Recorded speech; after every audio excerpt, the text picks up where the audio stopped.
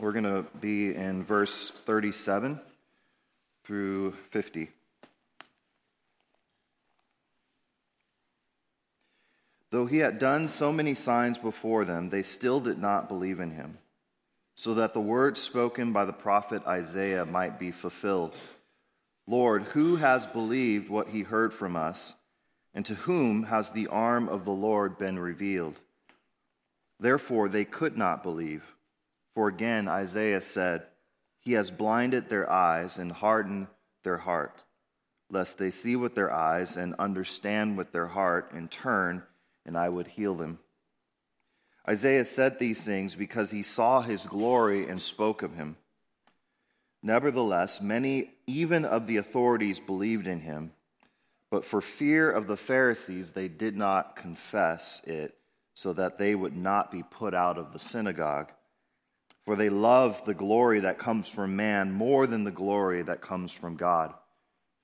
And Jesus cried out and said, Whoever believes in me believes not in me, but in him who sent me. And whoever sees me sees him who sent me. I have come into the world as light, so that whoever believes in me may not remain in darkness. If anyone hears my words and does not keep them, I do not judge him, for I did not come to judge the world, but to save the world. The one who rejects me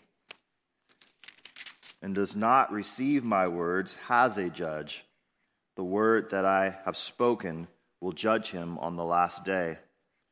For I have not spoken on my own authority, but the Father who sent me has himself given me a commandment, what to say and what to speak. And I know that his commandment is eternal life. What I say, therefore, I say as the Father has told me. This is the word of the Lord. You may be seated. So we come to a passage in John as we continue our series in John. It's a difficult passage, and we're going to see some of that difficulty as we get into it. But before that, I wanted to tell you a quick story. There was a woman police officer about a couple of years ago or so who was coming home after a 13-hour shift and seeing that her apartment door was ajar, she draws her weapon and she peers into the darkness and she sees this shadowy figure in her apartment and she tells him, show me your hands. And he comes forward, like towards, and says, hey. And so the police officer shoots him with 2 bullets to center mass. He drops, hits the ground, and dies on the scene. And you might think this is a great story of an intruder that messed with the wrong apartment and messed with the wrong woman, but the fact of the matter is that was not her apartment. It was the man's apartment. And if you may have heard the story, this is the story of police officer Amber Geiger, who was tired, came home from a shift. She parked on the wrong floor. She walked on the wrong floor to the wrong apartment, actually the floor right above her own apartment. And later it came to light that she had been engaged in sexually charged text messaging. So you can imagine with her tiredness, her exhaustion, with some distraction, that she wasn't actually seeing things very clearly. And so she missed that she was on the wrong parking floor. She missed that the decor on the floor was different. She missed the fact that the number above the unit started with a 4 instead of a 3. She missed the fact that it was a red welcome mat where she did not have a red welcome mat. And she peered into the darkness and missed the fact that this was not her apartment. And she shot and killed a man who was watching a movie, eating ice cream, vanilla ice cream, in his own home. Now, she thought she saw correctly. She thought, based on her senses, based on what she was feeling, that she was seeing things accurately. And as a result, she took what she thought was appropriate action. But in reality, it was disastrous. She wasn't seeing clearly. Something had clouded her judgment. Something had blinded her from being actually able to see reality as it is. And I think we can relate, maybe not exactly to the situation, but times where our judgment has been clouded. We've been distracted. There's something else that's been on our mind, and as a result, we don't see clearly. And if it's important with even little things in life to see clearly, how much more important is it to be able to see clearly with the big questions of life? So questions of like what is life about? What makes life meaningful? What's trustworthy for pursuing a life that has lasting meaning and value?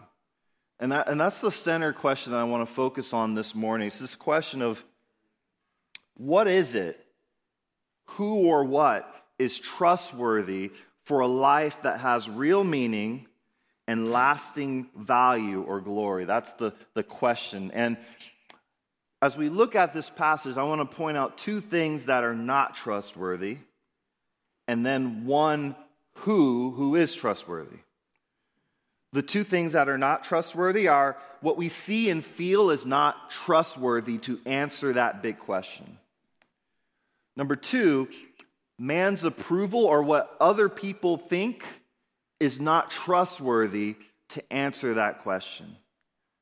And the final point that I'll land on is the Father who is in heaven is trustworthy to answer that question. So let's look at the first point. I'm asserting that what we see and feel is not trustworthy. Let's look at verses 30. This is the hard verse, by the way. Verses 37 through 41.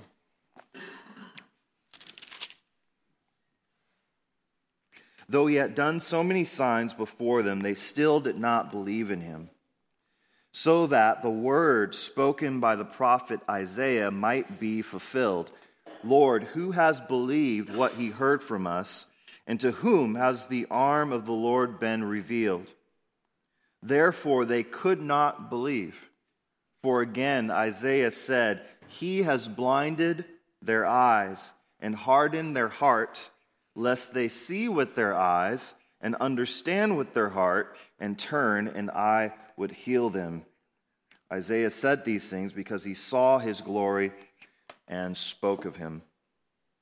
Now, just to recap where we are in this gospel, Jesus has completed all the major miraculous signs that he would do.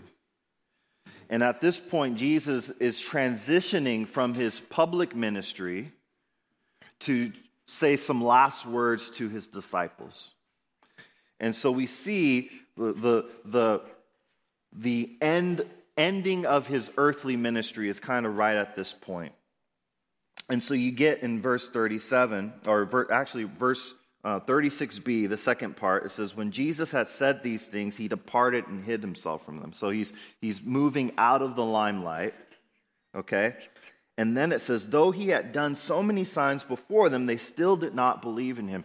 And so John is trying to answer this question of why didn't the people believe in Jesus? Like, Jesus has provided like all the evidence that you could want. I mean, we read about Jesus turning water into wine. We read about Jesus healing a man who was paralyzed. We read about Jesus who heals the eyes of a blind man who was born blind. We read about Jesus raising a man who was dead in a tomb for 4 days, saying, you stop being dead, come out of the tomb, right? Jesus is not lacking any proof of his power. And yet, so many of the Jewish leaders and authorities did not believe. The question is why? And there's a couple of answers that I want to point out. One I'm going to save for later, and one I'm going to talk about now. And the answer is they could not see rightly because they were blinded in their sight. And the question is, who was doing the blinding? And this is the hard part. It's right there in the text. Verse 38, so that the word spoken by the prophet Isaiah might be fulfilled. And you get a quote from Isaiah. And then verse 39, therefore they could not believe, for again Isaiah said, he, that's referring to God, has blinded their eyes and hardened their hearts, lest they see with their eyes and understand with their heart and turn, and I would heal them. God is hardening their hearts. God is blinding their eyes. What do you do with that? Is God at fault? Right? I mean, that's the question I think that naturally arises. So is their unbelief a fault of God's? And I think the answer is no. And I think one thing, a key to understanding a passage like this is to understand that God's not starting with morally neutral people. Okay? He's not starting with people who are like chomping at the bit to believe in Jesus. And God's like, no, I'm holding you back. I don't want you to believe. That's not the picture we're getting. The picture we get is of people who are already rejecting Jesus. They already have a predisposed notion to reject the truth. And what God does, in essence, is reinforce that. I want to go to a different passage because I think you can see it more clearly. A very similar thing that's happening. If we look at 2 Thessalonians chapter 2, I think it's the same exact thing. 2 Thessalonians chapter 2. Now listen to this. Verse 9. The coming of the lawless one is by the activity of Satan with all power and false signs and wonders, and with all wicked deception for those who are perishing, because they refuse to love the truth and so be saved. Verse 11, therefore God sends them a strong delusion, so that they may believe what is false, in order that all may be condemned who did not believe the truth, but had pleasure in unrighteousness. The sequence here is pretty clear. They refuse to love the truth. God sends a delusion, and the reason for that delusion is condemnation. Scholars call this judicial hardening. It's a judgment. It's a form of judgment that God executes. And the way to understand this is to understand first that God has the right to judge. Does everyone agree with that? God, who created the world, has the right to judge. He judges in different ways. Like, I think sometimes we're prone to think that, well, judgment is always when we die at 90 years old and we haven't accepted Jesus, then we're judged. Well, that's true. Sometimes God judges before then. Sometimes he just takes people out early in life or earlier in life. There's an example in Acts chapter 5. You have Ananias and Sapphira who are part of the church, but as they're giving of their money and their tithes, they're selling their property, they're lying, saying, well, we gave all our stuff, but they're holding some back. And so they lie before God, and God is not pleased, and he takes them out. He relieves them of their life. God can do that. God can also harden someone's heart who has already chosen to reject the truth, and that is also a form of judgment. Now, that's the hard part, right? I mean, no one wants to think that someone's heart has been hardened so far beyond reach, right? That's just a hard thing to hear, but God can do that. God does do that. Now, what do we do with that truth? Is it meant for us to sort of guess who God is hardening and go, okay, we're just not going to pray for them anymore because God certainly must be hardening their heart beyond any help? I don't think that's what the scripture is saying. We don't know exactly what God is doing behind the scenes, but God reveals it to us. And I think the point of it is twofold. One, it's to explain that sometimes, I don't know if you've had this, if you're a believer, I think you've probably had this situation where you've tried to tell someone about the gospel, and they will not hear it. They will not receive it. They're stubborn in hearing it. And if you're like me, sometimes I blame myself. Like maybe I'm not saying it right. Maybe I'm not using the right words. Who was the best preacher of all time? Jesus. And many people still rejected him. It's not always about the words you use or the logic you use. You could be doing it perfectly, and some people just will not believe. It's not up to us to change people's hearts. We need to understand that. And what we can do is we can go to God and say, God, you're a sovereign. God, you are the only one who can break through this hardness of heart. And so it should drive us to more prayer. It should drive us to go to God like, God, I can't do it. But they even rejected you. So, Lord, I know that if anyone can do it, it is you. Like it's in God's hands. God is sovereign. Sometimes he judges people through hardening their decision they've already made to reject the truth.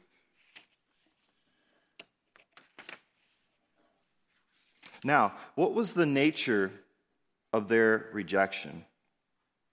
Like, why? Why did they reject the truth? I think this is also important for us to understand. If we look back through John, I think we see some clues. John 11, verse 48.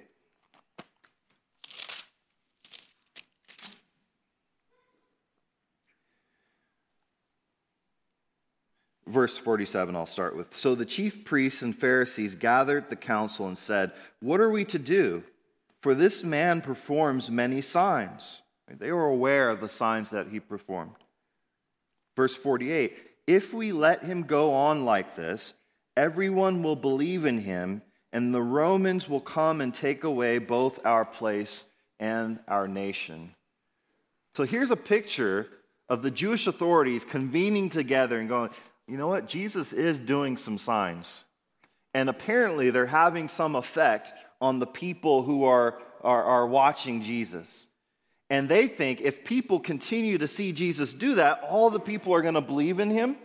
And what's going to happen? The Romans are going to come in and they're going to stomp over all of it. And they're going to lose their place. They're going to lose the temple. They're going to lose their status as this sort of semi-autonomous nation. And they didn't want that. The motivation is fear, very clearly.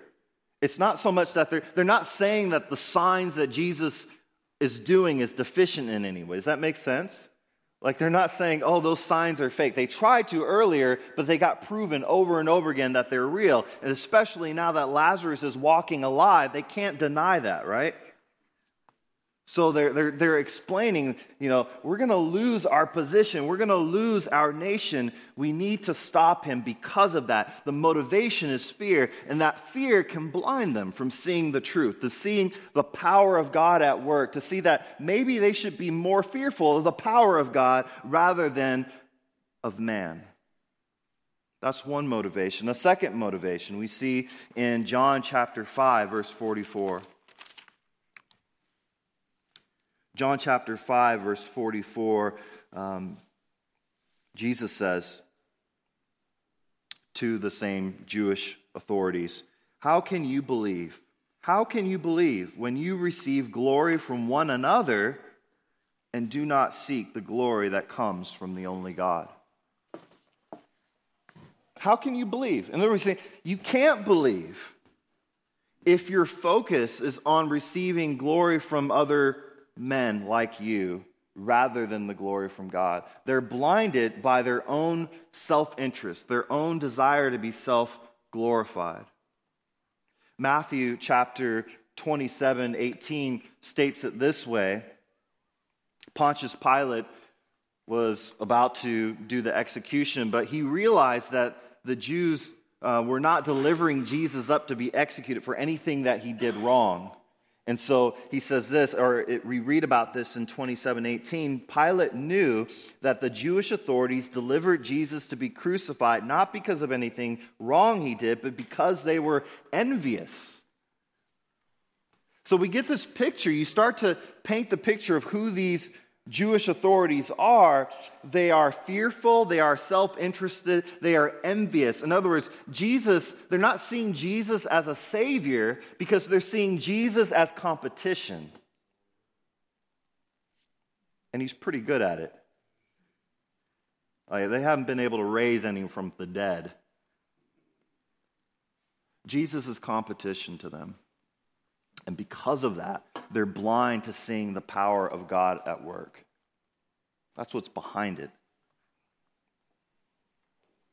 Regardless of how exactly the hardening or the blindness works, what's clear is that what we see and what we feel is often significantly affected by our fears and our desires. What we desire most can blind us from what really is happening. What we're distracted by, what we're preoccupied in our mind with, like this officer was preoccupied. She couldn't see reality, and therefore she took actions that were quite disastrous. And that's us in life. If we are preoccupied with ourselves, if we are preoccupied with envy, we take actions that are disastrous. We cannot see the truth. What we see and feel is not trustworthy to answer the big questions of life. What makes a life of real meaning and lasting value? A second thing that is also not trustworthy is man's approval. Man's approval is not trustworthy for defining what makes a lasting and meaningful life. Let's look at verses 42 and 43.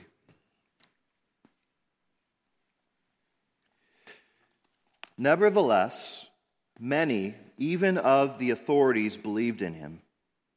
But for fear of the Pharisees, they did not confess it, so that they would not be put out of the synagogue, for they loved the glory that comes from man more than the glory that comes from God.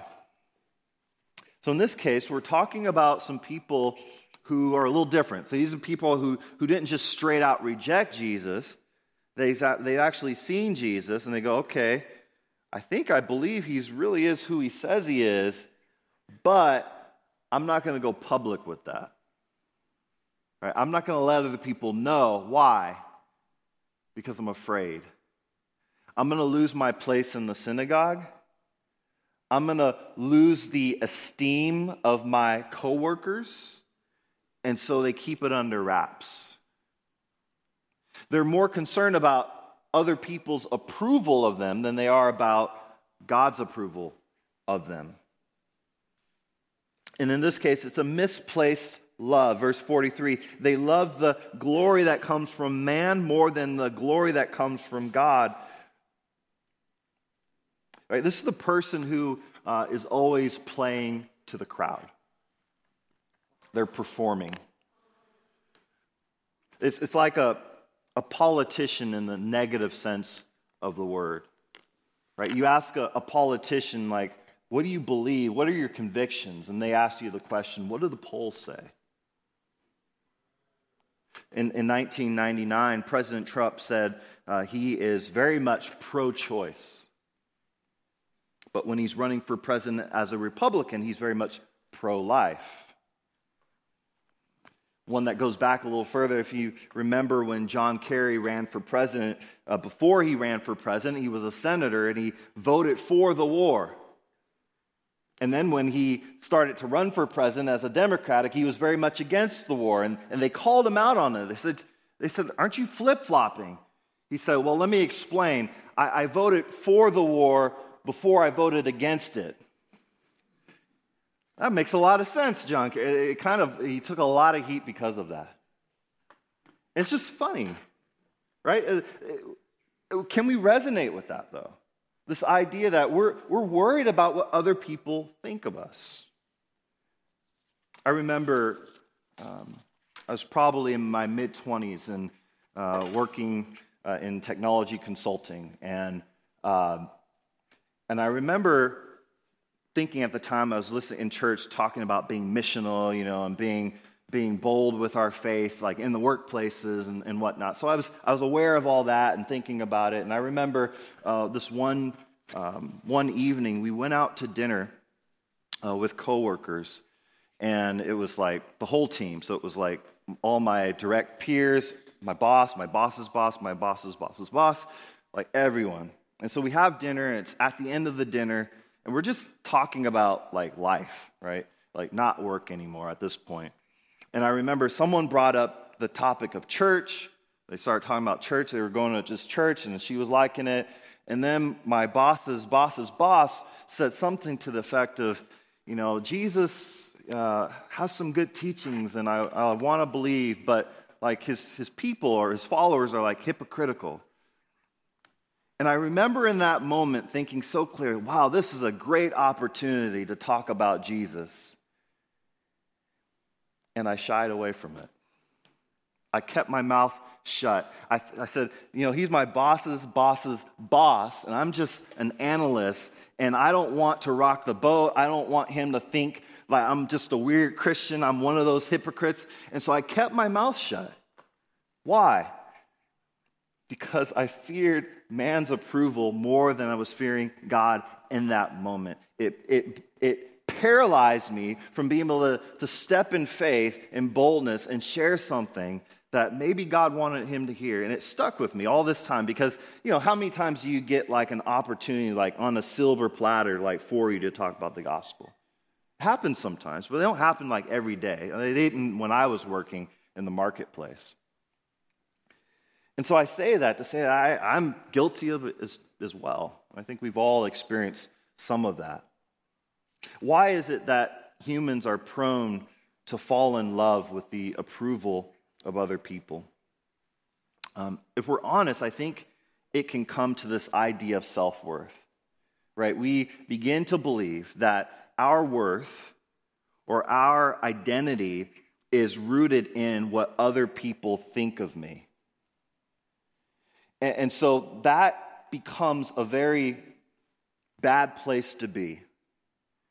Because if our identity is rooted in what other people think of us, then we have to be performers, right? We're always on, so to speak.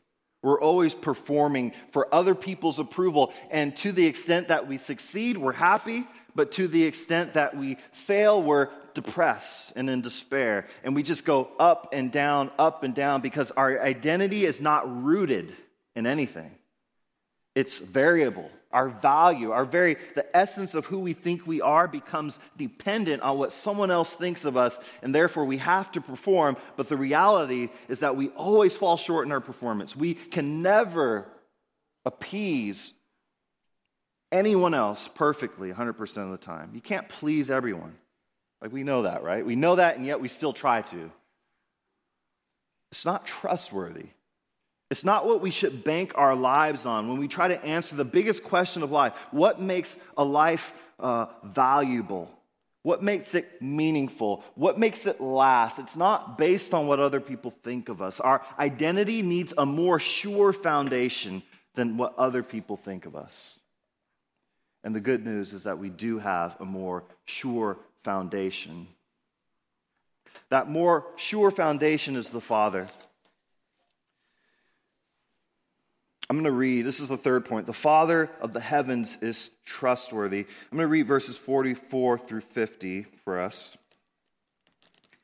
And Jesus cried out and said, "Whoever believes in me believes not in me, but in him who sent me. And whoever sees me sees him who sent me. I have come into the world as light, so that whoever believes in me may not remain in darkness. If anyone hears my words and does not keep them, I do not judge him, for I did not come to judge the world, but to save the world. The one who rejects me and does not receive my words has a judge. The word that I have spoken will judge him on the last day. For I have not spoken on my own authority, But the Father who sent me has himself given me a commandment, what to say and what to speak. And I know that his commandment is eternal life. What I say, therefore, I say as the Father has told me. Now, I wanted to do a little bit of show and tell by way of illustration. Some of you may have been wondering what this black bag is here for. This is the show and tell portion at Renton Community Church. And let me grab this up here. So this, what is this? Car seat. There's no baby in it yet, okay? Now, I think I know what this is. Like, I can look at it, and I think I can envision a baby being in this seat. Like, I think I would just put it in the front seat, facing forward, so that baby can see everything in front. Good vision, right? We want baby to have good vision. I want to be able to see baby when I'm driving in the front seat, right? Some of you are like, no, that's terrible. Why would you do that? Right? I can try to see and feel my way to the right function of this and be dead wrong. In fact, there's a warning on here in Spanish, advertencia, but in English, warning. It says, death or serious injury can occur. It's interesting. This is a safety device, and there's a big warning on here that says death or serious injury can occur. Why does it say that? What's that? Hedging their bets. Hedging their bets. Sure, that's part of it.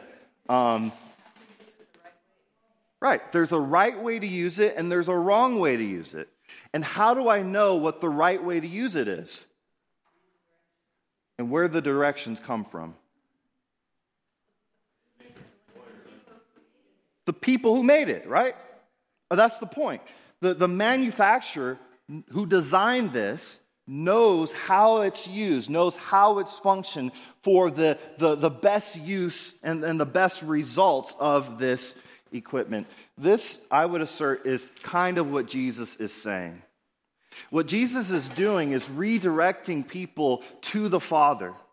He's saying, look, if you believe in me, you really are believing in him who sent me. Right? Whoever believes in me believes not in me, but in him who sent me. And whoever sees me sees him who sent me. And then later in verse 49, he says, for I have not spoken on my own authority, but the Father who sent me has himself given me a commandment, what to say, what to speak. To his audience, he's talking to a Jewish audience who would have assumed the existence of God. So when he points back to the Father, he's in essence saying, look, you don't have to just believe in me, like refer to the Father, the God you believe in. The source, the creator of all things. If you want to know what eternal life is, like the Father knows that. Like he's defined that perfectly because he's built us, he's created us. And that's our experience in the world, that anything that you can see that is made has a maker who knows how to use it or knows its function, knows its purpose. We have a creator, God, who built us, who knows our purpose, who knows our function, who knows how we should live to pursue the life that is most valuable, the life that is most meaningful. We find our purpose rooted in God the Father. Jesus says, if you've seen me, you've seen the Father.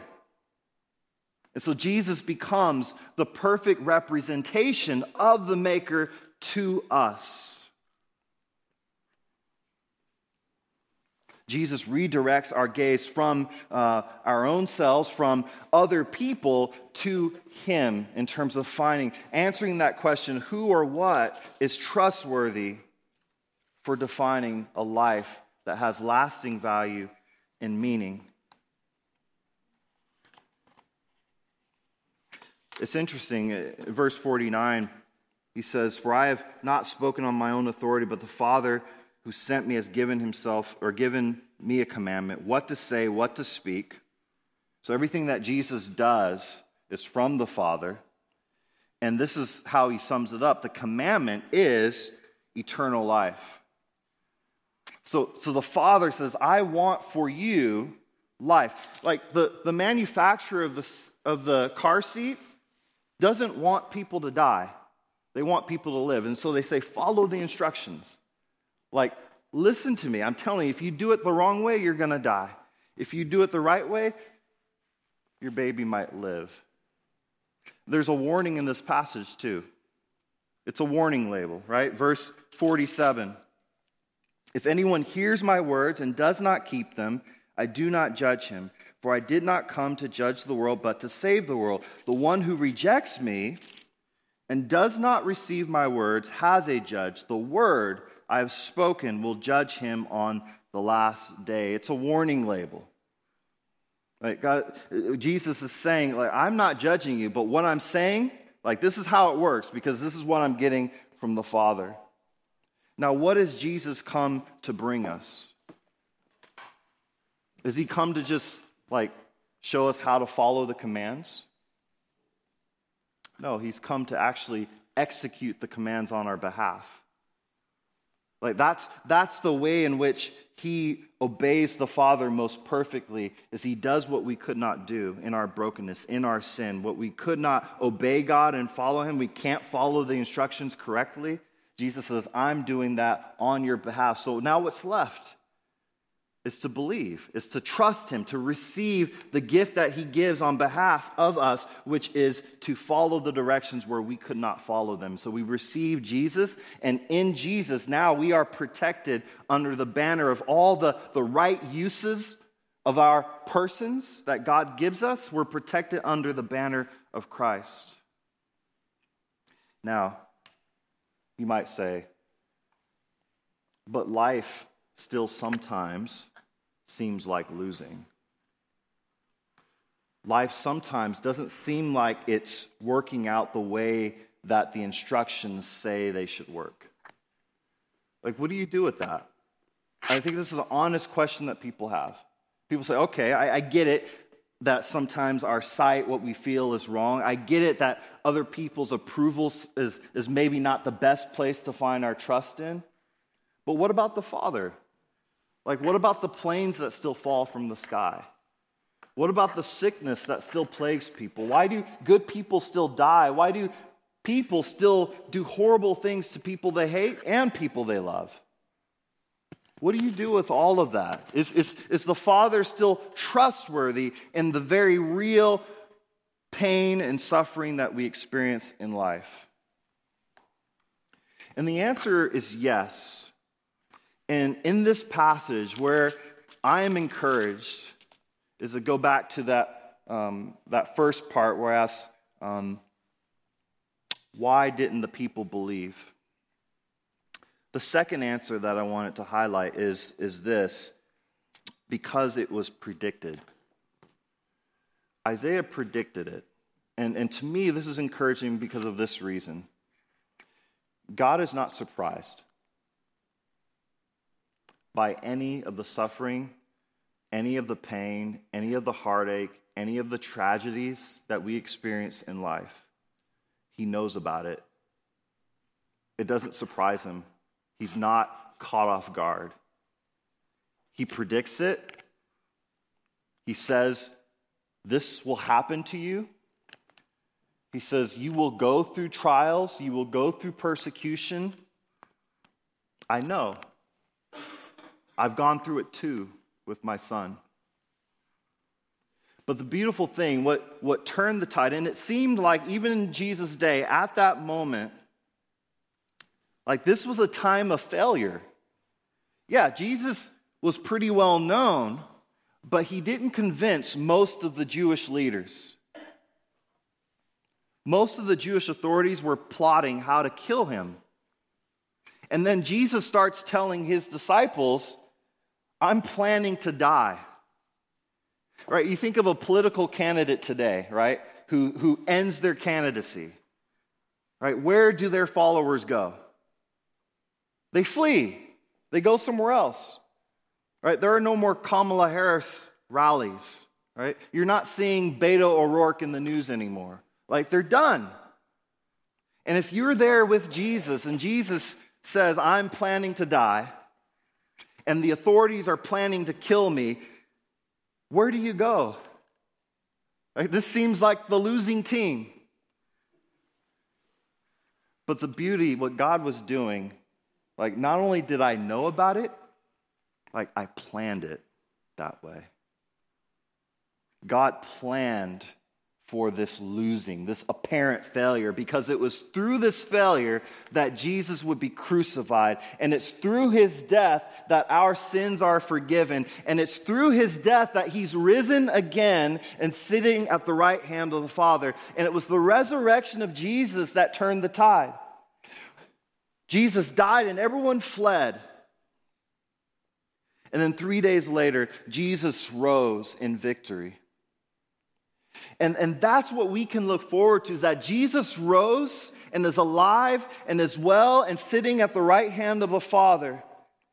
And that what seemed like failure, God turned into an amazing triumph and victory. Where are his followers now? Everywhere and in great numbers, because Jesus is who he said he is. Because Jesus is alive. Because Jesus rose from the dead.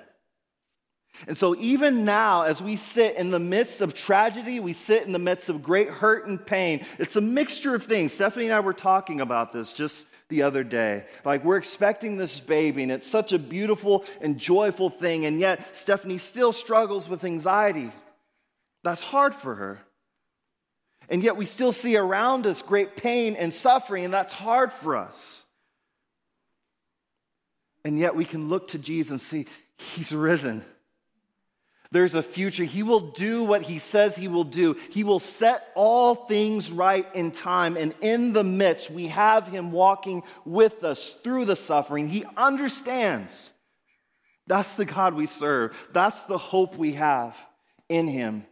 So yeah, things can be messed up for a while, but we can trust him because he's done what he says he would do in the past, and he will continue to do what he says he will do.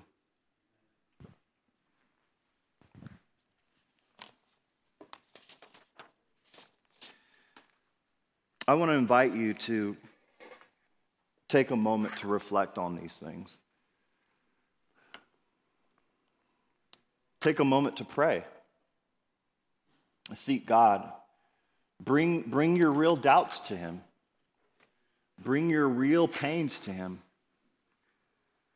Ask him to show you ways that maybe you're blind to seeing the reality of his power. Ask God to show you that maybe areas where you've been finding your identity in what other people say of you rather than what God says about you. And as we reflect on what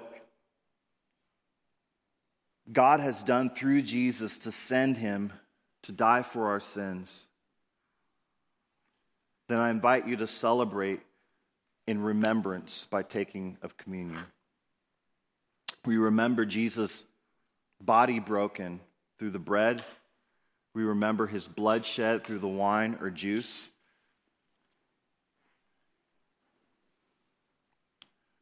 Reflect on that. Don't take communion flippantly. Consider, pray, ask, examine yourself, and in faith partake of communion. There's going to be a song that plays as you reflect on it. I think the song's called "What Do I Know of Holy?" A song that's very special to my wife, Stephanie. Let's listen to the words, reflect on it as we're about to partake of communion. Then afterwards, we're going to sing with some recorded music. So there'll be lyrics. So please sing. Don't just listen to recording after the communion song. Let me pray for us. Father, I thank you so much for your good news, for your trustworthiness. I thank you, Lord, that you're good even in the midst of times that seem hard, times that are hard. I ask, Lord, that you would give us a sense of your presence even through those times. Lord, that you would show us the futility of trusting in our own selves, trusting what other people say of us, trusting what we see or feel. Lord, just show us the folly of that. Help us to see the beauty of trusting in you. We thank you for sending your Son to die for our sins. We thank you, Lord, that he didn't stay dead, but is risen and well. And we thank you, Father, for the promise that he will come again to judge the living and the dead, and that he will come again, set all the captives free, wipe away every tear, and give us an everlasting life with real meaning and lasting value. In Jesus' name we pray. Amen.